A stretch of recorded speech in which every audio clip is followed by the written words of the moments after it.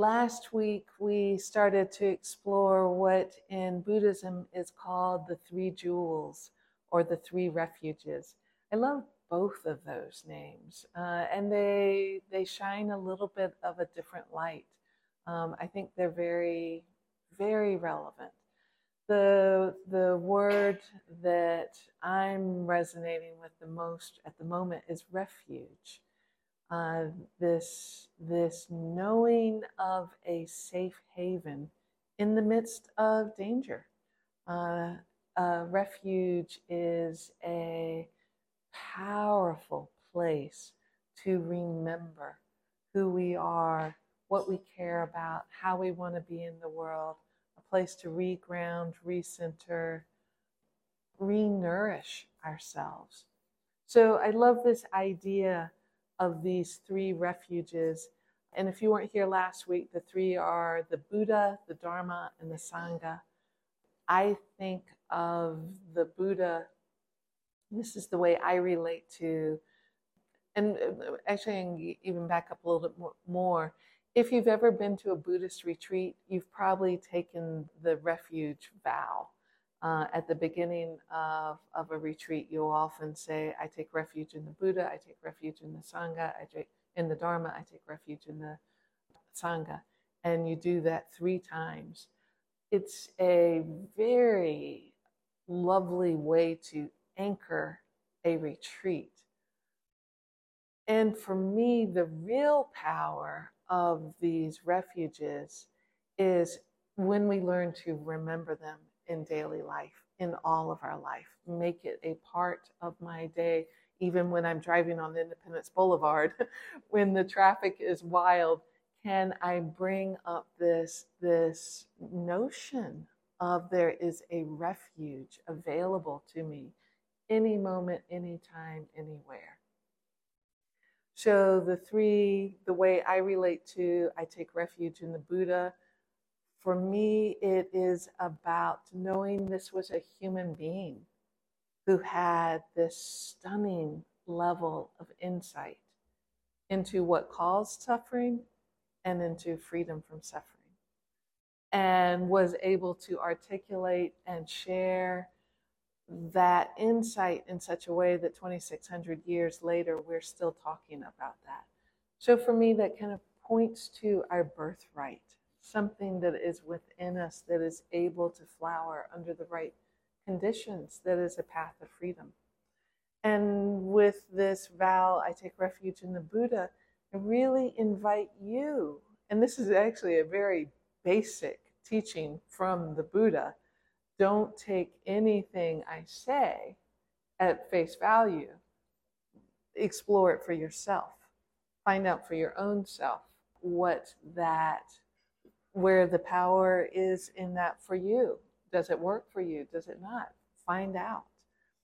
So my invitation with I take refuge in the Buddha, the Dharma, the Sangha, is to question, if this sentence were to mean something for me that's useful, that's actually a true aid in my path to finding freedom from pain and suffering, what would that be for you? How would you understand that sentence? How would you even rewrite that sentence if you needed to? I just really invite you to explore all of this. So last week we talked about Sangha. We're kind of going in reverse order. We did this looking at how community helps support our practice, our knowing of refuge, practice as refuge. We support each other in that. This week I want to look more at I take refuge in the Dharma. And then we'll talk some about taking refuge in the Buddha another time or later. So, Dharma, it's this really beautiful word that when I first encountered it a lot of years ago, I was given kind of a pretty simple definition. Dharma means the teachings of the Buddha. And I thought, oh, I got that. Okay, I know what that word means. And then I encountered, oh, but it also means this and it also means that. And oh my gosh, I have no clue what this word means. And after a long period of a lot of confusion about, oh, and you're using it this way, it finally all kind of coalesced back to me in a way that now this word, I find it to be one of my foundational words for how I find meaning in the world, how I find refuge in the world. And so again, I'm just going to talk about it from the perspective of how I relate to the word. And I invite you to do the same thing for you. What does it mean for you? One of the translations I've more recently heard named is that Dharma points to a certain kind of lawfulness in all things. That there is this underlying right order, that when things are in a sort of harmony, there is a natural way that things sort of fall into place. That's not static, that has an aliveness and a flow to it, but a rightness that we can feel, that we can taste, that we can smell. It's a sort of ineffable quality, but there are lots of ways that we can point to this quality that something in us recognizes as, this is home. And so that's that poem from John Kabat-Zinn that I read at the beginning of the meditation. And maybe I'm just going to read it again and share it again with this idea of, how does this relate to the word Dharma? And in particular, the idea of refuge in the Dharma. Have you ever had the experience of stopping so completely, of being in your body so completely, of being in your life so completely, that what you knew and what you didn't know, that what had been and what was yet to come, and the way things are right now, no longer held even the slightest hint of anxiety or discord. A moment of complete presence beyond striving, beyond mere acceptance, beyond the desire to escape or fix anything or plunge ahead, a moment of pure being, no longer in time, a moment of pure seeing, pure feeling, a moment in which life simply is. And that isness grabs you by all your senses, all your memories, by your very genes, by your loves, and welcomes you home. So for me, that's Dharma. That's this wholeness that is always already here. Even when we're caught up in kind of a superficial way of relating to the world, relating to each other, relating to ourselves, and we're kind of in this reactive sort of got to get through the day, got to get the groceries, gotta, whatever it is, that even underneath all of that is a place that is whole and totally, inherently right. No matter what the external story, the superficial story is. And I don't think any of us would be practicing. I don't think any of us would ever show up to sit for 25 minutes with lightly guided meditation if there weren't some place that we were touching into that. that we were feeling it at some level or another. I don't think there's any reason we would do this if we didn't have some idea of that already here. And what's so lovely about this word is that, yes, I think this poem points to that quality of wholeness really, really, really beautifully. But, you know, we don't have to be human in some sort of rarefied special state of awakeness and like wide open to feeling this special isness in this moment for Dharma to still be like the way of things, the way of all things that's always here. Like, I don't have to wait for that kind of moment to be able to take refuge in Dharma always.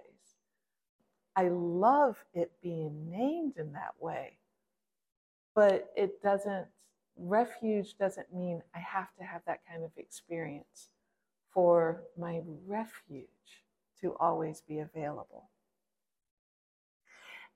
And that it's like, you know, the more we look, the more I understand, you know, Dharma is in the weave of the rug, the fibers of the rug. Dharma is in the light bulb. Dharma is part of everything. It is an inherent wholeness that is always here. And the work is to train my eyes to see this wholeness that's present anywhere, everywhere, all the time, however that may be.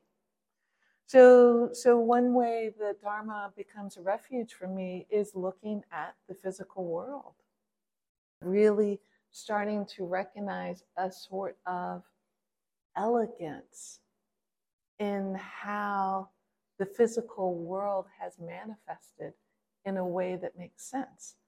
You know, we think about this intellectually. We have this whole theory of the Big Bang, and that because such and such and such happened all that 15, 16 billion year or trillion, whatever it is, years ago, that you know, this happened and then therefore we're here.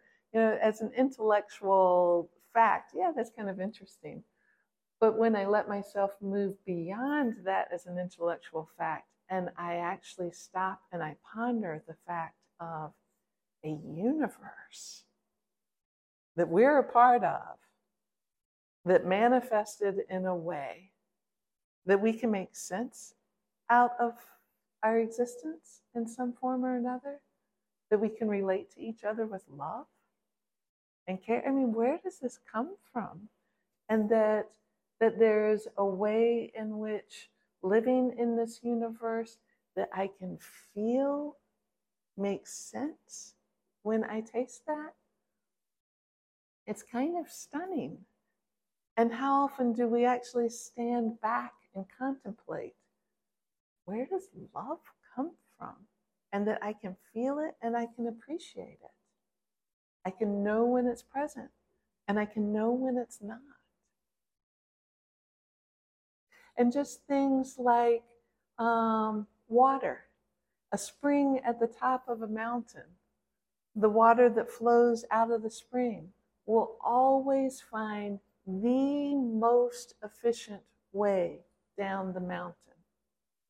There is a way in which the pieces of the universe work together to make sense. That water always knows how to find that most efficient way down the mountain. You know, yeah, we can say, well, it's about gravity and it's about flow of molecules and blah, blah, blah, blah, blah, blah, blah. But that all of that actually works, it's kind of amazing. And that it works somehow without ever being mechanical and without ever being locked into some sort of fixed way and state. So you get people like Einstein who delved deep into physics of the universe and came out the other end as a mystical, spiritual humanist. Now, isn't that kind of like fascinating? Somebody that like went so as far as he could into understanding how the universe works, came out as a spiritual, mystical humanist, you know? And the word humanist is probably not big enough for the rest of that. So there is this way that I take refuge in the Dharma to mean I take refuge in knowing how ecosystems actually work together. I sent in the community email this week, Wolves Change Rivers. I don't know if you watched it yet or have already seen it, but it is stunningly beautiful. The way all the layers of the Yellowstone ecosystem, they knew that the absence of wolves in Yellowstone, wolves hadn't been there, I don't remember, something like 70 years, and they reintroduced a small number in this giant space of land. They reintroduced something like 60 or 70 wolves for this giant space of land. And they knew the wolves would have some impact because that's been studied. They had no clue what that small number of wolves could do in terms of bringing a different kind of health and well-being to all layers of the ecosystem, right down to changing the physical geology of how the rivers flowed through Yellowstone. So I highly recommend watching that. That's one way I take refuge in the Dharma, is like knowing when we allow a right kind of non-meddling for the pieces of an ecosystem to flourish. There is a way that the ecosystem naturally finds a balance that brings the greatest health and well-being to the overall living system. Where does that come from? And then to like bring it into a very human level.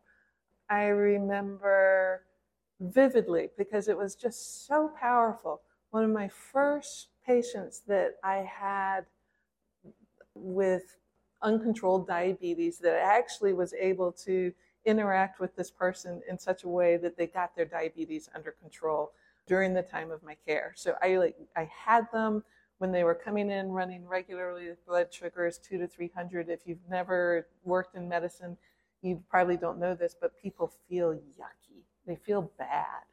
They're lethargic. They don't have any energy. It's just hard to get through a day. But what's really interesting is if someone has lived with that for a long time, they don't know it. Like they don't know, they don't have the pieces to put together. My sugars at this level is why I feel like this. They don't actually have that information clear to them. And so this was early in my practice. This one person who was motivated, I was motivated, we got on top of it. And I don't remember how long it took, but within a month or two, I remember them coming back and going, oh my gosh, I had no idea how bad I felt. And I feel so much better. It was like they just got like this new life. I take refuge in the Dharma. How is it that we actually have this capacity for our bodies to give us the feedback we need if we know how to listen to what is going to bring the greatest health and well-being possible for our system? Is what's going to make that the most available. The information is here, but we're so bombarded by the McDonald's ad and all of the stuff going on in that person's life that overrode what their body was trying to tell them. But the fact is, the information's here. Like what way of taking this step, any step in our life, is there a way of me taking this step that is going to bring the greatest sense of well-being that's possible for me in my conditions? It's not a cure, it's not a fix, it's not a magic wand that's going to make everything go away by any means. But just like water finds the most efficient way down the mountain, my system has that wired into me as well. And there is a way that I can take this step that is the most efficient possible. And all of the feedback to know what that is here if I can tune in more and more and more clearly, so that I can be driving down Independence Boulevard, have some, I don't know, traffic scene mess happen, whatever it is that happens on Independence Boulevard. And I can remember, take refuge in the Dharma.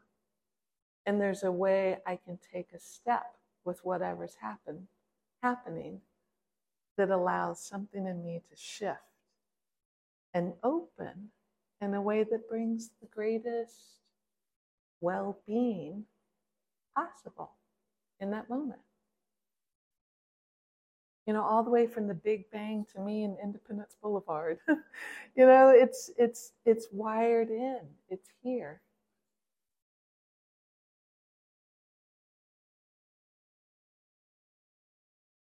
So I've got an exercise for us to do with this. So we'll do this next week, and we'll pick up part 2 of taking refuge in the Dharma. And I think of what I want to do before I close is just a short meditation as a way to invite you to explore taking refuge in the Dharma for this week for you.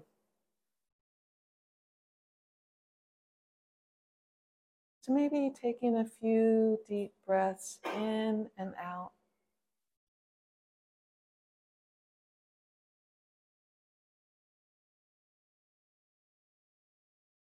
I invite you to bring to mind some moment when, and not your worst, but one that's workable with and one that you can bring up the memory, when you were not taking refuge in the Dharma. When you were driving your equivalent of driving down Independence Boulevard, not in a way of being mindful in that moment. What does that moment feel like? What's happening in your body?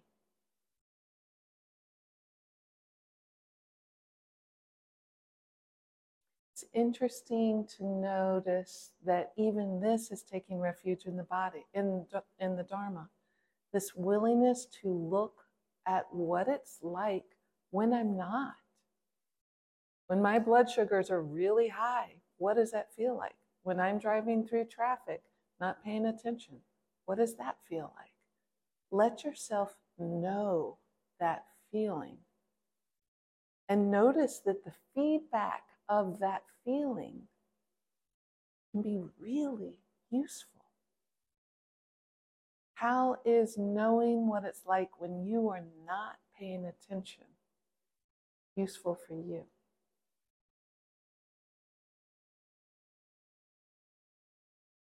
And then take a moment to see that same situation where you suddenly remember. Maybe you actually remember the line, taking refuge in the Dharma. Maybe you just remember to take a breath.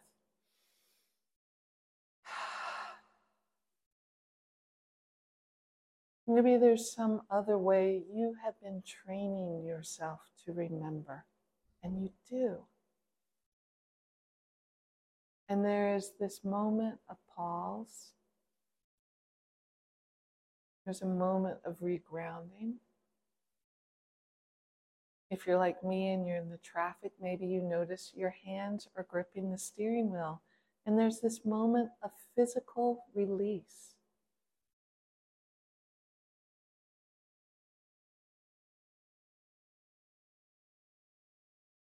Maybe in the moment you remember your values, what you care about most.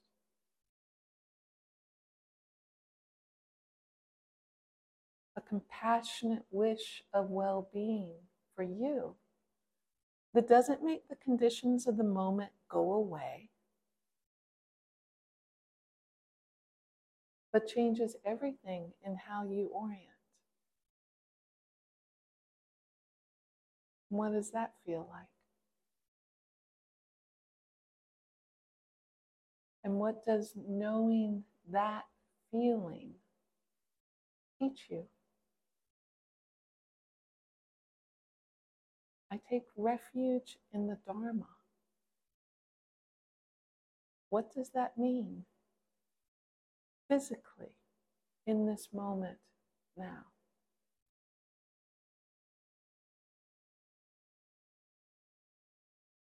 So for this week, I invite you to play with this refuge. Explore its safe haven.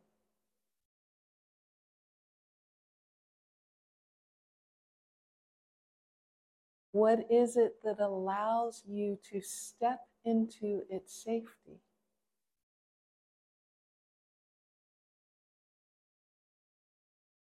And what keeps you caught up outside of its sense of haven? And how is all of that Dharma, the way things are? May we all of us everywhere, near and far, big and small, seen and unseen, may all of us know the refuge of home is already here, always available. And may we understand how we can use all moments of our life to teach us how to know we're already home.